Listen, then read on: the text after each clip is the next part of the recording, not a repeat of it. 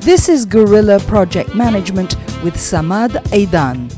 We bring you engaging and thought-provoking conversations with today's leading project management experts and emerging influencers.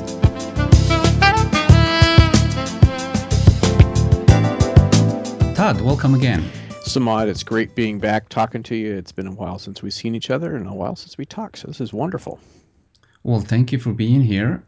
Tell me, what are some of the purchasing trends that you are seeing in the industry right now for purchasing project management services? Yeah, so there's been a drift over the years in some of this. So I think if we just talk about right now, it's smaller, concise products. I think people are testing the water, but to understand that, so you kind of figure out where things might go in the future, let's look at just a touch of the history. So if we go back to maybe 2006 and 7, in many areas of the country, there was almost a negative unemployment rate in the project management world. So people were doing whatever they could, and they were buying T&M services, and let's just get somebody in here and get things moving. And so there was really a fair amount of gobble it up type attitude. And then we got into the roaring 2009, which nobody bought anything, just stopped. And as people came out of that in the 11-ish, 10-ish, 11-ish era, then what we saw were purchasing around things that were bleeding very badly. So it was taking a look at what do I need to fix right now, and not too much beyond that, but they knew that they had some very specific things that they were trying to get done and trying to solve to stop the bleeding. So we saw a lot of purchasing come around where people were buying T&M, very, very specific type things. Let's go fix this. I need somebody specialized to just hone in on this thing and fix it. Now we're seeing a little bit of that open up just a little bit, and people are starting to probe around and saying, okay, now we've got some of these things fixed. I've got a little bit more money, so let's invest a little bit more proactively. And let's look at how not to fix a project, but how to prevent that failure, which was kind of luxury money in the past. So we're seeing more proactive purchases going on as people are testing what's going on. They're smaller, surprisingly. They're looking at how much can I want to go test, I want to get my toe in the water and see if this is going to help me out, and how little can I spend to get some big impact that's going on. My guess is this is going to continue for a while, but if the economy continues to get better, then what you're going to see is people are going to start opening that up a little bit wider and saying, hey, I want to start looking at a bigger initiative to kind of come into my organization and make things run better. If the economy gets worse, I think it'll shut right off and we'll be back into okay, how do I stop the bleeding? I just want to do what's absolutely necessary to get things moving forward. Which way it's going, if I knew the answer to that one, I wouldn't have this job. I'd have some other economic forecasting job and be paying, billions of bucks for it. But that's, which way it's going, can't tell you. But that's where we're at, and that's kind of the two roads I think we're headed down at this point. So, what are the ways that people are purchasing these types of project management services? Well, they do want something that's predictable. And I think that is probably one of the big items we're seeing. They want predictability, they want proactivity. Okay.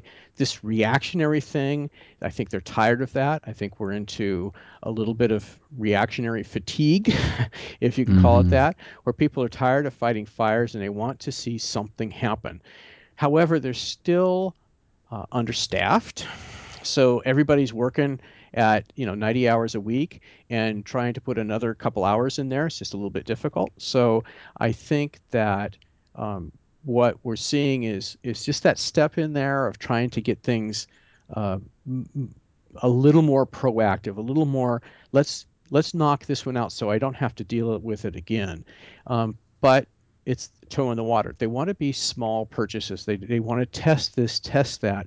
They don't want to go and make that big commitment at this point. And I'm sure that's a bit through lack of understanding of who's out there supplying what types of services. It's probably partly, hey, I need to do this all internally. And it's probably partly just the restrictions on their budget. And so you talked about time and material type of ways or contracts for buying these types of services. We know that there's a fixed price option as well. But you have started to offer a third option that I find to be fascinating, and I can see how this would be something very interesting to a lot of clients out there. Talk to me about the different options and what's available out there. Okay. Well, let's just do some basic 101 pricing stuff. Okay. Fixed price. Fixed price is how a lot of larger projects get bid, and they say, "Hey, I want to go out and have somebody give me a price." So, somebody like myself or some other project management services company comes in, looks at what you're trying to do, sits down with an Excel spreadsheet, and figures out what the actual cost might be, what work they put into it, where they might run into risk, what types of problems they have to get into, and they come up with an overall uh, task list that they think it's going to take and how many hours. Now, because of the fact it's fixed price, the risk has been transferred from the person asking for the fixed price project to the person offering the fixed price product. So in general, on a fixed price item, you're seeing transference of risk. Therefore, you're paying a premium for that type of effort. On the other end of the spectrum, there's time and materials. Time and materials should be the least expensive option. If you were to sit down at the end and look at how many dollars per hour you spend on a fixed price project, it probably is going to be a lot higher than if you look at the dollar per hour in a T&M contract. However, the person who is giving out that T&M project is assuming all the risk. They're in charge of telling people what to do, how to do it, when to do it, what the output's supposed to look like, telling them to go back and do it again, whatever it is. That means that they're now having to spend more time on actually making sure that they've got the right set of deliverables. They're also saying they know enough to do that job. And that's critical because if you're stepping into a new arena, and since 2007, for instance, a few things have changed out there in the world. And so a lot of companies are stepping into areas they've never been in before. And doing a T&M says, oh, we know how to do this. Where doing a fixed price, what you would be doing is going out and buying some expertise to come in and actually help you with that, right? So Mm-hmm. the company who's letting the contract, you as a project manager have to balance those things. So if you're a very mature organization, you know what you're doing after, you know what the scope is, you know how to do it, then a T&M makes a lot of sense. You might, if you don't have that confidence, you don't know that, it might be a good idea to go into fixed price and push that risk over onto somebody else. Just make sure it's a really good contract. Okay. Mm-hmm. In the middle, there's a thing called list prices. And list prices are, the price of a can of beans in the store has a list price. And you know what it Yeah. is before you walk in the store and you're buying a can of beans, right? And it's going to cost you whatever it costs you. Okay. So that now is something that someone's been able to take. They say, I know how much the can costs. I know what kind of beans to put in. I know how much fluid there is in there. I know how to put a label on this thing. I know that at certain times I'm going to have so many damaged cans I need to throw away. I may have a ripped off label that I either need to relabel or once again throw it away because I don't know what's in the can. I have shelf life that I may need to worry about depending on the product. So there's a whole set of factors that go in to come up with just some sort of general list price.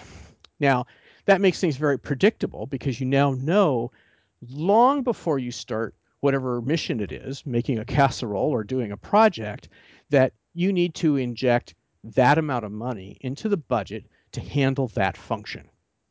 Okay. So it's a predictable amount that goes in and you're just buying it. There's all of the upfront negotiation and months worth of work that you do trying to negotiate something out goes away.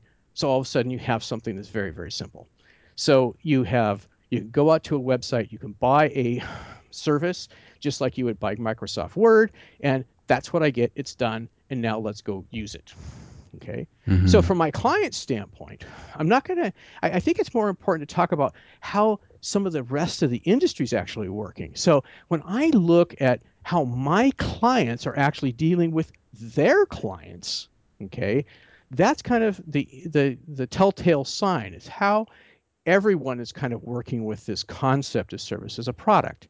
So let's say that you're deploying an ERP system and you have certain requests that continually come in from certain sectors. So let's just say a municipality who's buying your ERP system has maybe 5 or 6 or 10 different things that most of the municipalities of a certain size buy, but another size may not buy it. So a small municipality may not be worried about parking meters, where a large municipality has to worry about parking meters and income coming in from parking meters.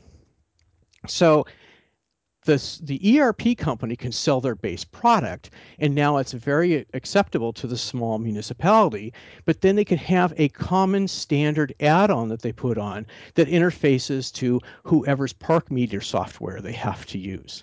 And instead of coming in and doing that custom every time, they sell that service of that integration as a product and say, hey, this is what it's going to cost.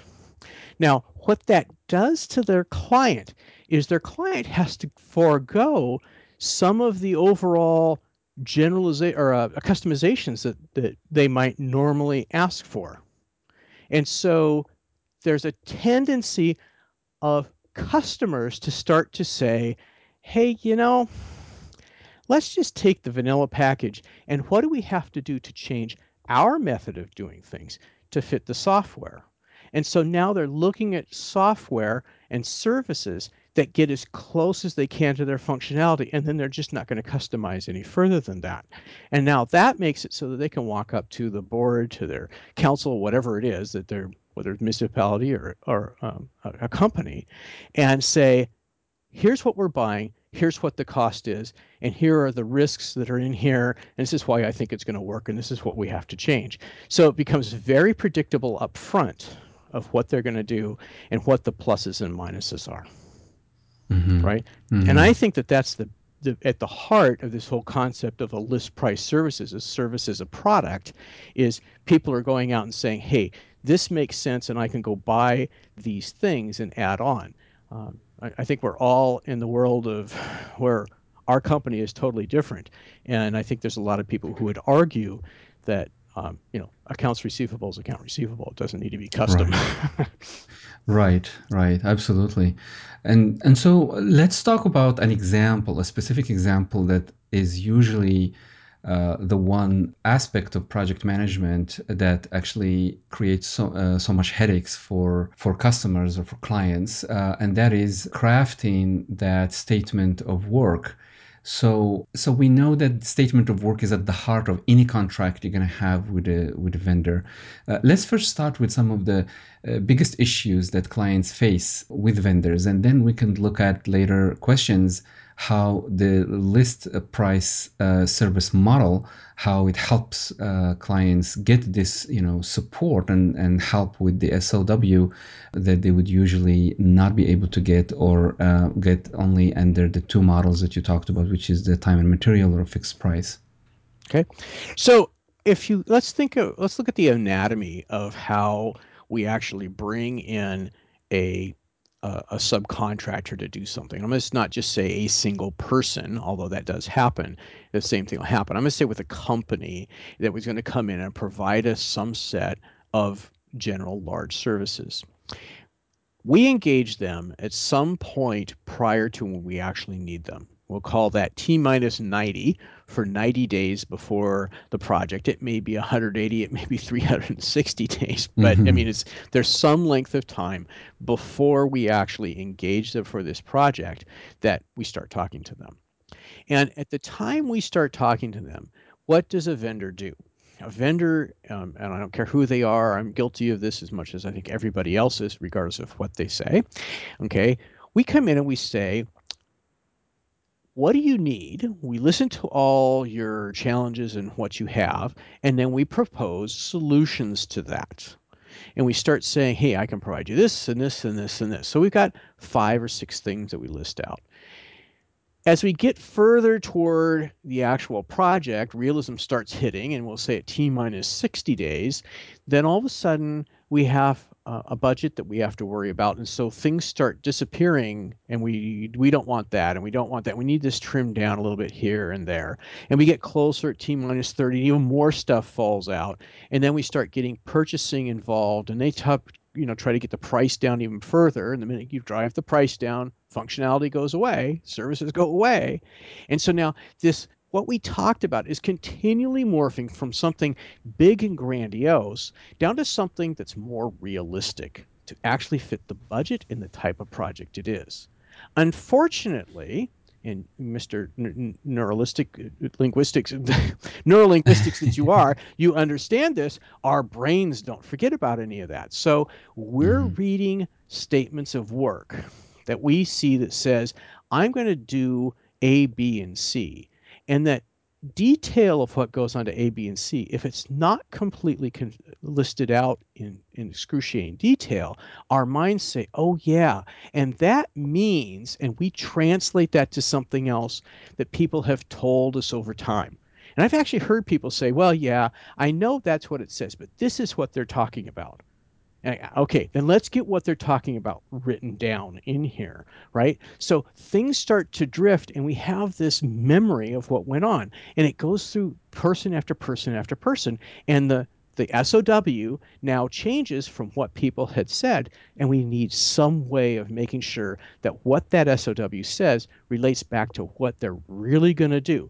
And those of us who are in the middle of writing and doing that SOW or any document like that are the worst people in the world to actually go and edit it. And I'll take this Mhm. back. I think you're a writer, so you understand this. I'll take this right back to what we do as writers. If we're writing a blog post or a newspaper article or writing a book, we take that document that we just wrote and we give it to an editor and say, read this thing. And they come back and say, oh, this is cool. You're saying this. That's not at all what I'm saying, right? We get so wrapped up in the words and looking at what things are that we start to lose some of the context of the meaning. So you need somebody from the outside to actually look and say, hey, this isn't making sense, or this is contradictory to that. So when you're looking at SOWs, the issue is things just start, they have to change. That's just the anatomy of this thing. And now, how do I, as someone who's been in the middle of the forest, actually see that the tops of the trees have changed color? When I hear that the SOW is part of the contract, I may think, why not just use a lawyer or my legal department to review the contract? What would be wrong with this approach? Well, you kind of mix two terms. So let's make sure we understand contract versus SOW. So a contract is generally what gets me in and out of a project or into a relationship.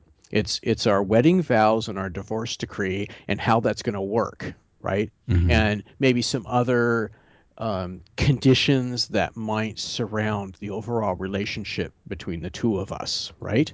And so Mhm. it's a relationship. What's that interface look like? The statement of work is just what the name says. This is the work I'm going to do. And so inside the context of that contract, there's this, here's what I got to do. Now, lawyers are absolutely fantastic at going through contracts, and they need to go through contracts 100%.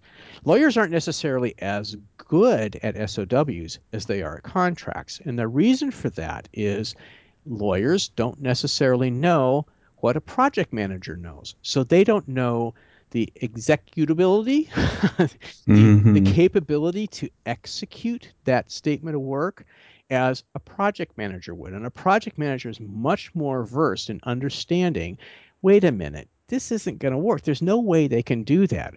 The numbers are off. They've got that gut feeling of the type of things that can happen and can't happen. So having a lawyer go through the SOW is not a waste of time because they can actually pick up some stuff where it doesn't connect correctly with the contract. But they're not the ones who can say, is this executable? Unless they have a significant amount of project management experience. And I haven't seen a lot of lawyers who actually have that experience. They may have some background of, hey, I did an SOW for somebody in the past and this didn't work, but that's not their core competency. What you want to have is you want to have somebody who actually understands execution and has seen hundreds of different SOWs and how they were executed and what types of things fell apart in that execution, so you know how to avert those, or what types of things were really beneficial in trying to get people to understand what was going on. So having that experience of, this is what it this is what we wrote in an SOW, and this is how it actually executed and delivered, and here's the flaws and the benefits in each one of these things. That's the real value. And a lawyer, they're great people, but they don't have that expertise. It'd be like somebody like myself actually going through a contract and trying to pretend I understood the legal aspects of a contract. I shouldn't do that. I read contracts all the time, but I'm not the best person to tell you what can happen and how it can happen and what the impact of some given clause is inside of a contract. And so are these challenges only faced by small companies, or is this an issue that faces large companies as well? I don't really see too much of a difference between large and small when it comes to this. I think each one are equally as plagued. The larger company has more resources to take care of it. Okay. And it's not that anybody in here is dumb or stupid or, are just they're not paying attention. It's, we have day jobs, right? Yeah. We have I've got a whole project to run. I may have 4 or 5 SOWs sitting in front of me, and I need to spend dedicated time looking at that SOW and then not going by my memory, but going back out and saying, okay, Joe, Sam, Susie, Lucy, what is it that you actually thought we were getting? And does that match with what this SOW says? And how does that work? So a large company has the resources that they could go to another division and have somebody who's a really good project manager in another division, totally unfamiliar with what they're trying to do, review the SOW and ask those questions. Okay. And do that due diligence to say, okay, is this really hitting my stuff the way I want it to do? A smaller company does not have that capability, right? So they don't have it. Okay, a larger company may have that ability, but when was the last time you saw somebody sitting around the company that didn't have something else to do and they just have some time to Right. hop over and look at your project and help you out? It just doesn't happen, and so it's very difficult for a larger company, even though they have the resources, to actually implement something to make that happen that way. And so when we talked about list price product as it applies, for example, to the case of an SOW, what if I'm concerned that I'm not going to be in control of the scope of what's in the product? And what if my business, at least in my perception, that it's so unique and a standard product like a list price product may not work for me? What would I do in this case? Geez, Samad, are you saying that you're a project manager with control issues? Yes, I have I bet control not issues. one of your listeners is in that boat, right? I have never seen a project manager that wants to be in control of everything. It's just, I just can't understand that. That's a hurdle for everybody to get over. Okay. And It's a mindset yeah, issue. and it's the same. I don't care whether you're talking about a service as a product that I'm selling or my fictitious ERP company was selling. It's that same bit. Wait a minute, this can't fit me. I'm special, I'm different, and I want to tell you what's going to happen because this is how it happens here and not someplace else. But let's face it, really, the types of things you're looking at and trying to understand, it's not whether you understand how the project works, it's whether you can listen to people and understand what they interpreted and what they said or thought they were going to get versus what the SOW says they're going to get. So it is fairly predictable as you go down through an SOW to start looking at, here's the type of people I need to talk to, and here's the type of questions I have to ask, and here's the areas in which we look at. So we look at a dozen different areas, maybe a dozen and a half different areas inside the SOW, and give a rating of where things are at and what's not right. There's a lot of I get a lot of flack for all the grammatical changes that we make whenever we're actually looking at SOW, but that is critical because we don't just handle executing projects, we've actually handled the whole legal end of things and what happens in litigation. And so we do get a little bit picky on some of the grammar and how things are described so we know what we're trying to get. But we're able to go out and we can pretty predictably say, I need to talk for this size of project, I need to talk to X number of people. And from those X number of people, then I can start putting together and giving this, you said this, but I think you really meant this, or you said this, five other people said this. Now it's up to you to decide which one of these is what you're really trying to get, because I can't necessarily tell you from your budget and everything else what it is you're really trying to get. We can point out that these are two very, very non-congruous statements, and that from those non-congruous statements, you're going to be in trouble because you're going to have to go mitigate that. You could leave it and not change it, but the project manager better know that when they get to that point, one person's going to think it's one way, somebody else is going to think it's another one.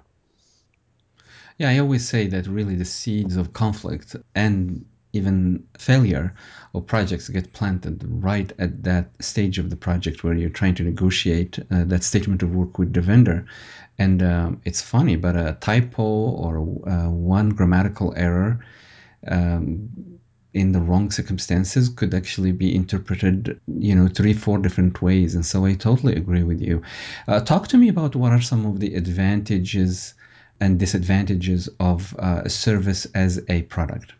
Well, the advantage is fairly clear cut, and that is that you have a very understood price of what something's going to be, and you're going to know what the scope is, and it's very well defined. You can generally get, examples, sanitized examples, from somebody who's saying this is the type of service it is, and this is what it's going to do, and it's going to look just like this whenever it's done. And if you want to go see something that someone else has done or use the same model, then I can go back and get a reference. And that they were pleased with it, these guys are pleased with it, et cetera. So it is very constrained and looks consistent from person or organization to organization to organization. The disadvantages, one is this concept that people have to get past of I'm special, I'm different, and this isn't going to fit for me. Now, that's true for probably 90 to 95% of the people. There are the 5 or 10% of the people who are very different, and they do have a situation that is significantly different in how they do things, and you have to take some stuff into consideration. That's up to that really is up to the project manager and the company who is supplying the services to say, okay, this doesn't quite fit. I see what the issue here is.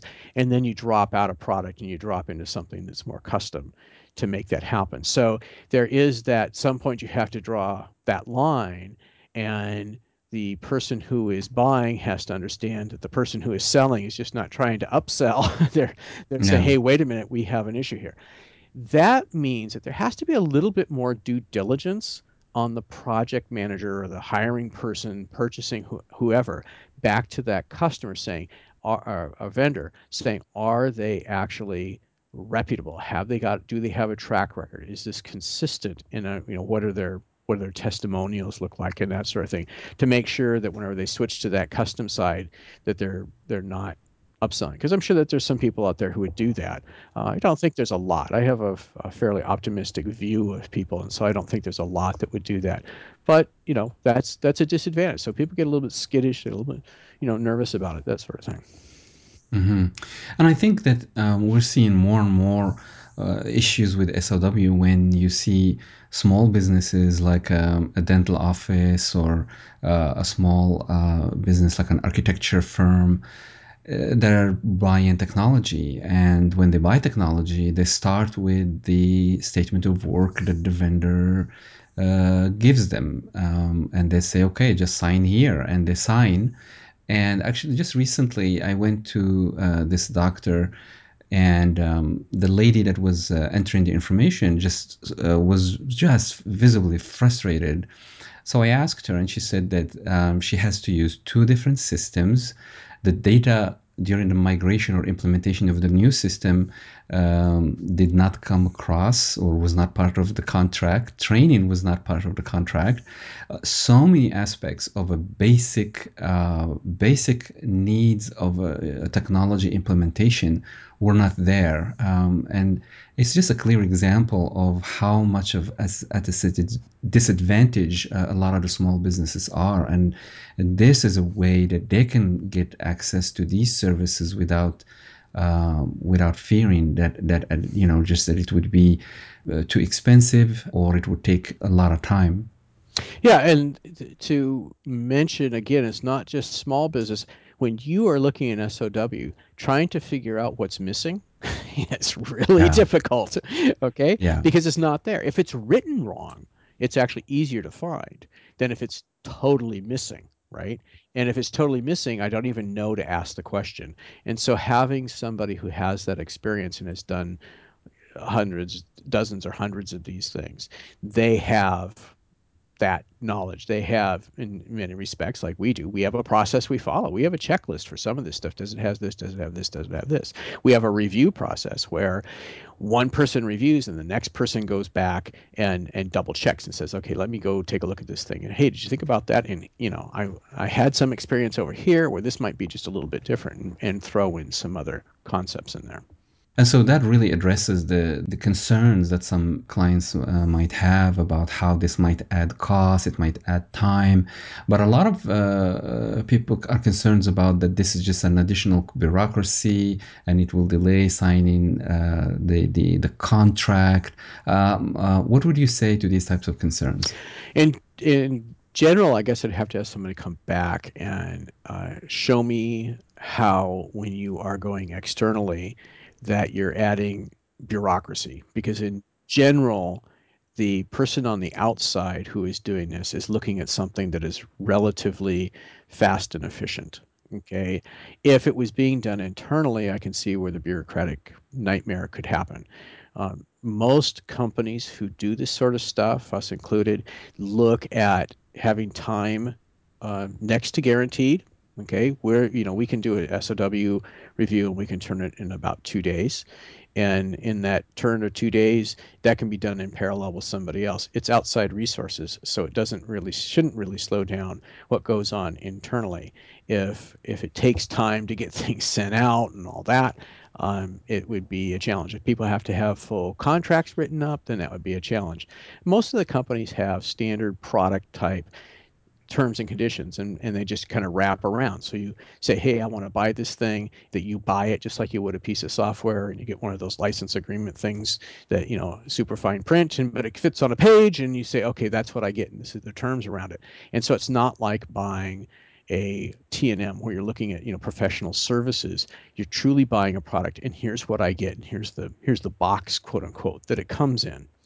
From a cost standpoint, I would challenge that any of these things are really long run costs. And I'm not talking about just what we're selling here, because there's a lot of people out there who sell this type of stuff, and they're looking at it from a standpoint of, what can I get out there that's cost effective, and that I get some sort of a margin off of this thing.